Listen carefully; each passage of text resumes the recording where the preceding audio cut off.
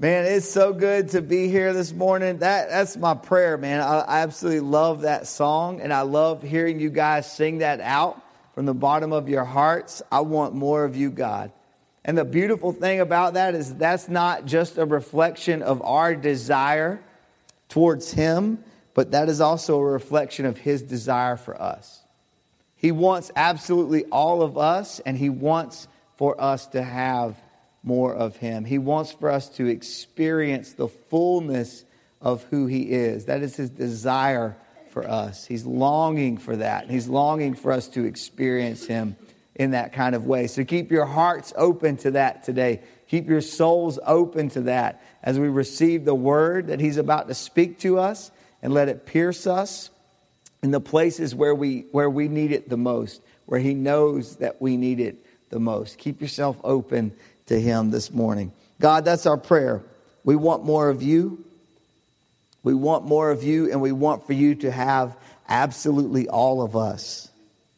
When we closed out last week, we were challenging each other on places where we needed to be obedient to You, on places that we needed to surrender to You, where we needed to move in obedience. Keep pushing us in that direction today as we continue to move on. Keep pushing us in that.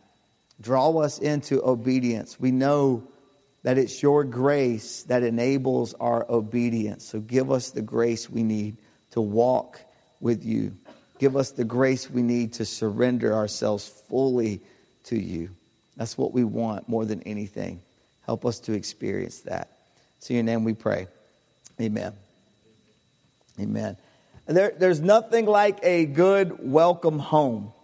All right, there's nothing like a good welcome home. Last week I was gone to New York to work at a camp, and Jason and I was doing the speaking, he was leading the worship, and they're very grateful we didn't try to switch those two things. Okay, so we were working at a camp together, and it was a blast. We had a great time, but man, there is nothing like a good welcome home. And when I got home last night, it was a little after 10, and the boys were already asleep. I was missing them. I was thinking about trying to make a lot of noise, like to wake them up, you know.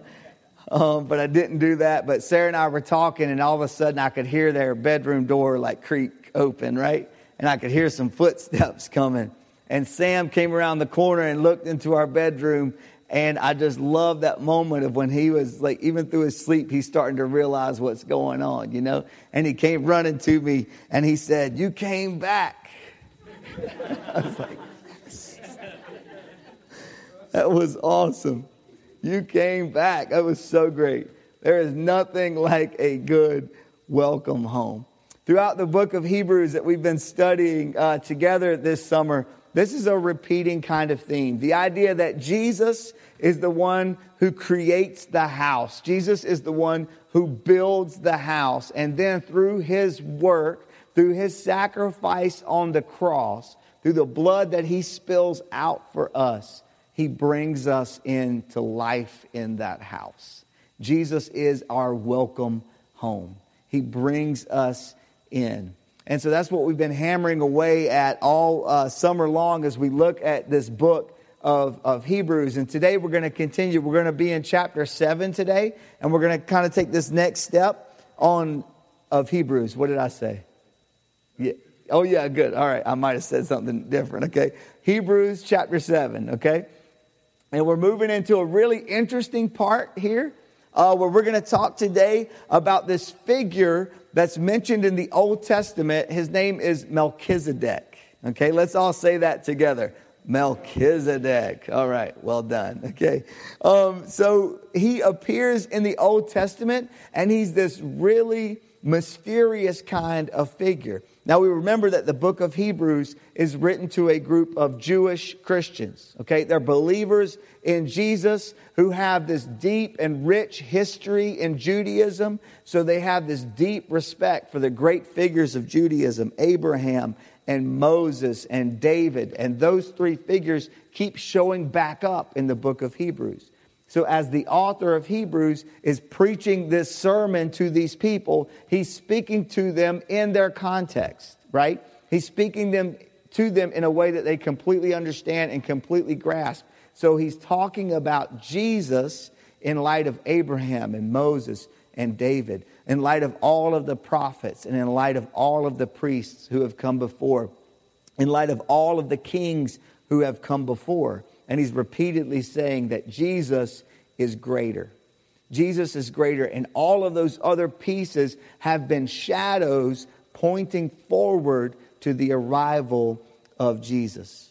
And even though in the Old Testament, God sets up prophets, priests, and kings as his way of engaging with the people, prophets, priests, and kings as the mediators between God and the people, this book of Hebrews tells us that Jesus completes all of those, and that in this one person of Jesus, we have prophet, the one who speaks to the people on behalf of God, because he doesn't just bring the word, he is the word. We have the priest, the one who speaks to God on our behalf, the one who intercedes for us. And we have king, the one who reigns, the one who conquers all things. And so this author is continually speaking to these people in these kinds of terms because they grasp it. Now, already a couple of times in this book, he's dropped this name, Melchizedek. He's already dropped it a couple of times in talking about Jesus and saying Jesus is like Melchizedek. Now, when the Jewish people are hearing this, their imagination is starting to light up, okay? They're getting excited about hearing this name because this is such a mysterious figure, but it was a fascinating figure from the Old Testament for them. We find his story in Genesis chapter 14. And when he interacts with Abraham, okay? Now, Abraham has already been blessed by God, and God's made a covenant with him to bless him. And we've seen that start to happen in his life. And he's accumulating a lot of possessions that are representing the blessing of God in his life. That's the way it worked for Abraham. That doesn't mean that's the way it's going to work for you, okay? Your possessions do not equal the blessing of God in your life, okay? So if you're sitting there today and you don't have a lot of possessions, don't think that God's blessing is not in your life, okay? And if you're sitting there and you do have a lot, do not think that you are automatically living in the blessing of God in your life, okay? The two aren't always tied together. And if somebody tells you that they are, run from that person, okay? So God has blessed Abraham in this kind of way, and it's a way of providing for the promise that God has already made to Abraham. Abraham and Lot. Lot is Abraham's nephew, and they've both accumulated so much. They have so many herds and flocks, okay, that they have to actually split directions, and they have to go separate ways because the land that they're on can't contain both of them at once. So they divide ways. Abraham goes towards Canaan. As we talked several months ago, Lot chooses for himself and goes towards the towns of Sodom and Gomorrah, and he sets up camp in that direction. In chapter 13 of Genesis, because of Lot's association with Sodom and Gomorrah, he gets trapped in a war, okay? The cities of Sodom and Gomorrah are in a war against other cities in that region, and as a result, Lot gets taken, and Lot's family are taken as prisoners of war, and all of their possessions are carried off with them. Abraham, being hardcore as he is now in his 80s, and yet he gathers together about 300 people, and he launches this rescue mission to go break Lot out. And it says that Abraham goes, an 80-year-old man goes and routs the enemy and brings Lot and his family and all of the possessions back. In that moment, as we have Abraham coming out of victory in this war, he encounters this mysterious figure of Melchizedek. Genesis chapter 14. And here's what it says. It's only 3 verses long, all right? But here's that interaction. Then Melchizedek, king of Salem, Then Melchizedek, king of Salem, brought out bread and wine. Okay, that's interesting for us as believers as we begin to prepare for communion here in just a few minutes. Then Melchizedek, king of Salem, brought out bread and wine. He was priest of God Most High, And he blessed Abraham, saying, Blessed be Abraham by God Most High, creator of heaven and earth. And blessed be God Most High, who delivered your enemies into your hand. Then Abraham gave him a tenth of everything.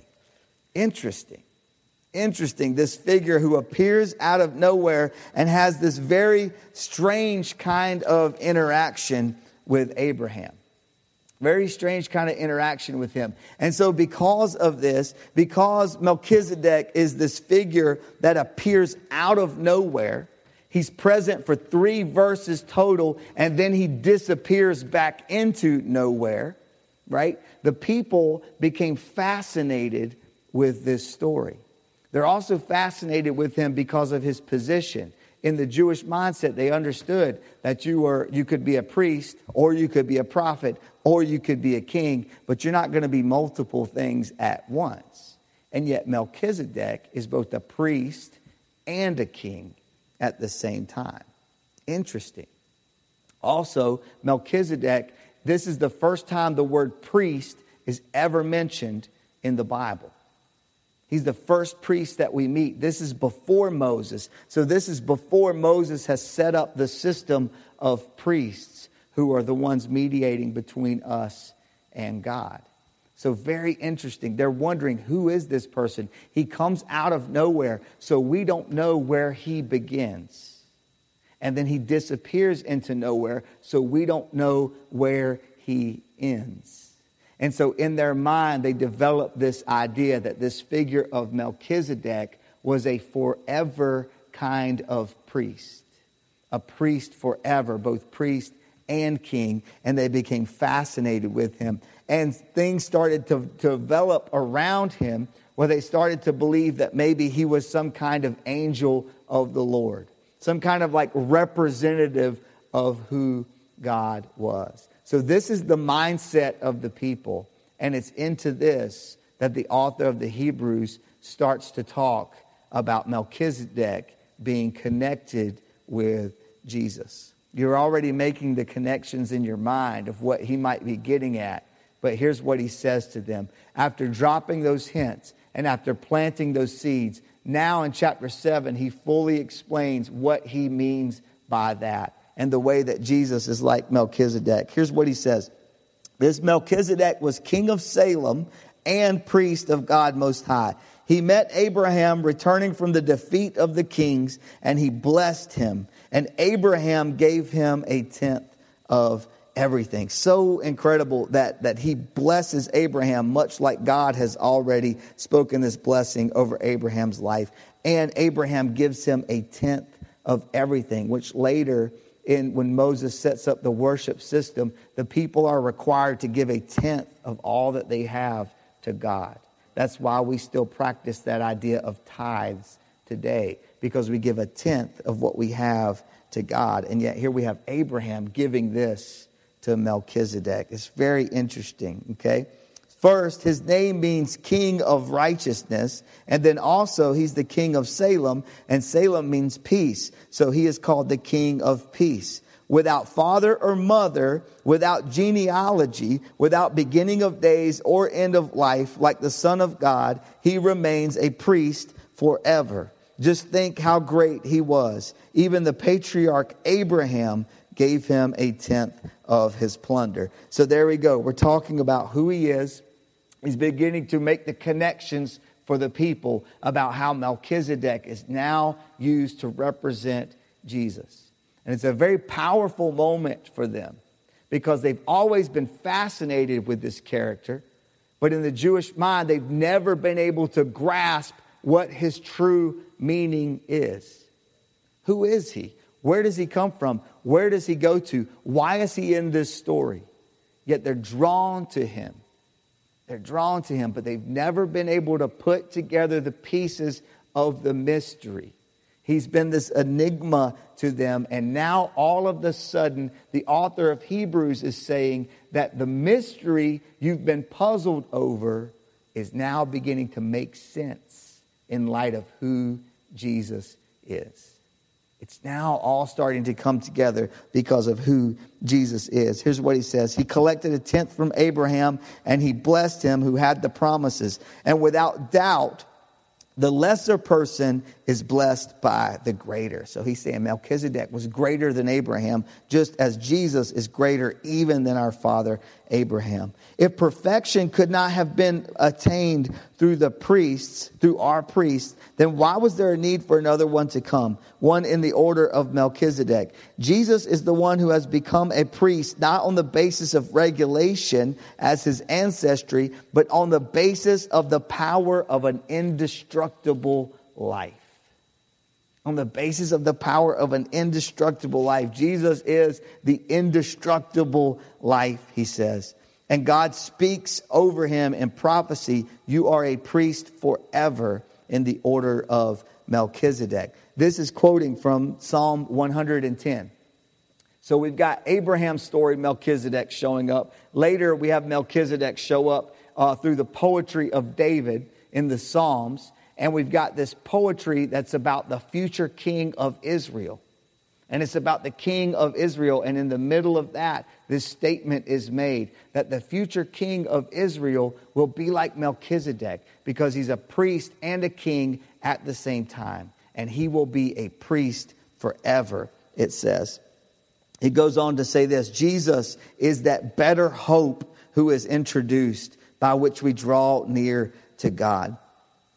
Jesus lives forever. He has a permanent priesthood. Therefore, he is able to save completely those who come to God through him because he always lives to intercede for them. Jesus is our permanent priest, like Melchizedek. He's a priest forever. There is no end to his service. He's a high priest forever. The way that the high priest system was set up in Israel was this. The priests would cast lots to determine who would be the high priest for that year.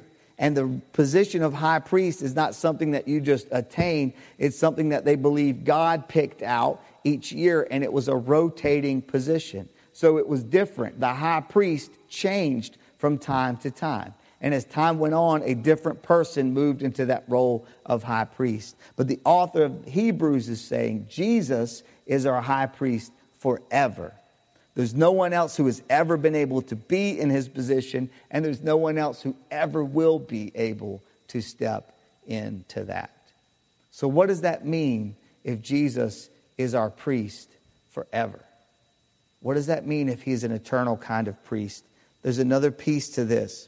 When we talk about the priests, another part of what they had to do is they had to offer sacrifices continually, okay? In order to represent that God giving forgiveness to the people, they would sacrifice an animal, the shedding of the blood for the sake of forgiveness for the people.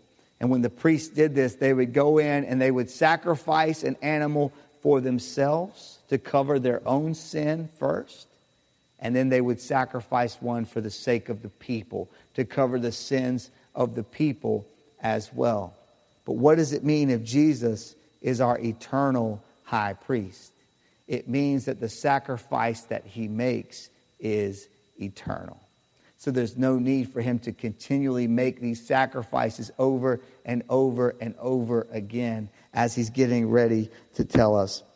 Here's what he says. Such a high priest meets our need. Jesus meets our every need. One who is holy, one who is blameless, one who is pure, one who is not a sinner like we are, one who is exalted above the heavens. And unlike the other high priests, he does not need to offer sacrifices day after day, first for his own sins and then for the sins of the people. He sacrificed for their sins once for all when he offered himself. This is the priest who doesn't just offer a sacrifice. This is the priest who offers himself as the perfect sacrifice. And it's a once and for all sacrifice. And after this, there's no more need for the temple. There's no more need for the sacrificing system. There's no more need every day, wondering and worrying, am I in right relationship with God? The sacrifice has been made once and for all.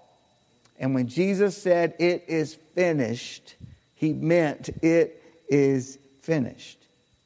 He is the high priest. And he doesn't just offer a sacrifice, he offers himself as the perfect sacrifice, his own blood that covers our sins, that makes us righteous because he is righteous.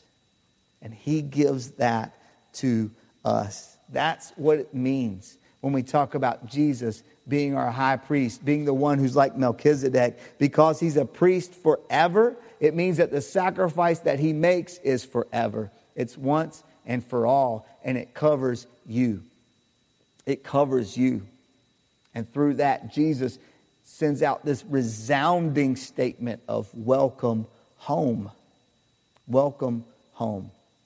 You can live in relationship with God because of the perfect sacrifice of Jesus.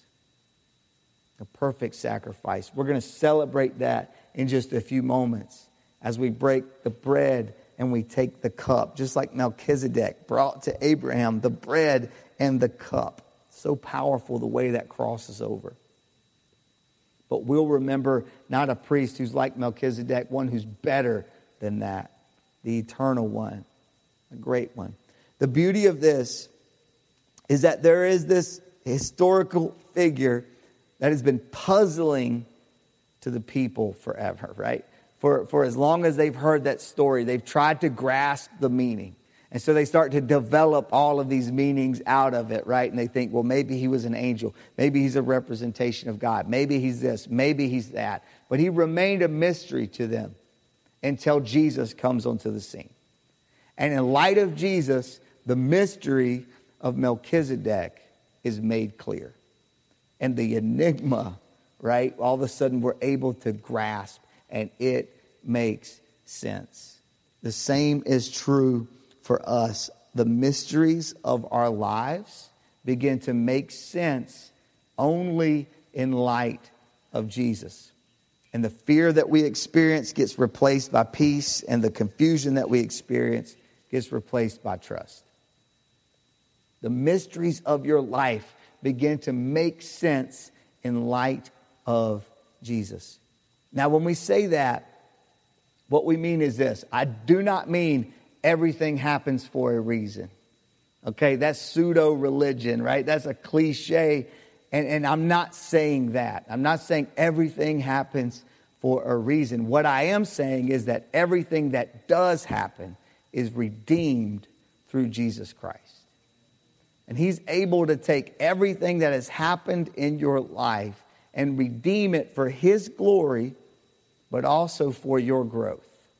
And that's what he's able to do. The mysteries begin to make sense only in light of who Jesus is. So I don't think that Jesus made you lose your job. All right? I'm not saying that. Everything happens for a reason. That's not what I'm saying. I don't think Jesus made you lose your job. But I do know that he'll take that situation and he'll redeem it. And as he walks you through the difficulty of that and the disappointment of that and the fear of that, he will begin to cultivate trust in you. And you'll begin to see even how this difficult situation has been redeemed through who Jesus is. And the mystery will begin to take on a different light because of Jesus. I don't think Jesus made you sick. I don't think Jesus made you sick, but I believe that he'll walk with you through the darkness of that. And I believe that he will show himself to be your strength. And I believe that he will prove that there is comfort in his presence, regardless of what else is going on around you. I don't think that Jesus orchestrated your divorce or caused your family to break apart. But I do know that he'll step into that hurt and he will love you with an unfailing kind of love and an unswerving kind of faithfulness. And you will find healing in the depth of the relationship that he's drawing you into with him. I believe that the mysteries begin to take on a different light when we look at them through Jesus. I don't think that Jesus is causing your depression. I do believe with everything within me that he'll enter into your pain and he'll bear that weight with you and for you. And somehow he will become the light in a darkness that you are afraid is going to swallow you whole. And he will become for you, even though it's difficult to understand how it could even happen, he will become joy in you. When you wondered whether you'd ever be able to experience that again. Joy, even in the midst of that struggle and that pain that just thinking about it makes your chest tighten up. He is with you, and he's walking with you through that. That's who Jesus is. He's a priest forever, and because he's a forever kind of priest, he makes a forever kind of sacrifice, a sacrifice that is once and for all, and it's for you. It's for you. It's for the forgiveness of your sins, and it's to empower through grace, walking in obedience to him. And whenever you screw it up, that forever grace is still there for you to draw you in, to say to you, welcome home. You're still here. I'm still with you. You don't have to go back to the beginning and start all over again. We're starting from right where we're at. This is a once and for all sacrifice. It's still good for you. It's still good for you. And in Jesus, even the mysteries that we've puzzled over, that we can't get our minds around, they begin to take on a different kind of light when he gets their hands on them. And through him, even the mysteries start to make more sense for us. On his last night with his disciples, Jesus took the bread that was on the table and he broke it.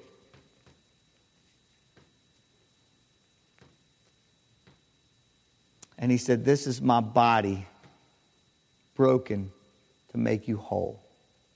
Every time you eat of it, remember my once and for all sacrifice, the forever sacrifice for the forgiveness of your sins." And he took the cup and he said, "This cup represents my blood poured out to seal the new covenant that God has made with his people. And through this blood, you can experience forgiveness for your sins because the forever priest offered not just a sacrifice, but the perfect sacrifice. He offered himself so that you could experience forgiveness from your sins and freedom from sin through his grace. Every time you taste of this cup, remember what I have done for you and celebrate the grace that I've poured out for you. Today we're going to do that. We're going to share in the table together. I'm going to ask my friend Pastor Ernest to come forward and help us. As you know, what we will do, you'll come forward, and Pastor Ernest, you can stand right there. You'll come right to where he is there. And tear off a piece of the bread, okay? And I'll be standing right next to him with the cup. You can dip the bread in the cup and then taste and see that the Lord is good, okay? Don't break off little crumbs. As we've said before, there are no crumbs in the kingdom, okay? Break off a big piece. You're at the family table, okay? Celebrate the grace of God in your life. This is how we express our gratefulness for what Jesus has done for us. This is how we express that we are embracing what Jesus Christ has done for us through the cross. And if you want to express that today, express that you are embracing that sacrifice of Jesus, and you are taking that as a sacrifice for you to forgive your sins, to cover your sins, and to make you whole and new. We welcome you to come and to celebrate that with us at the table.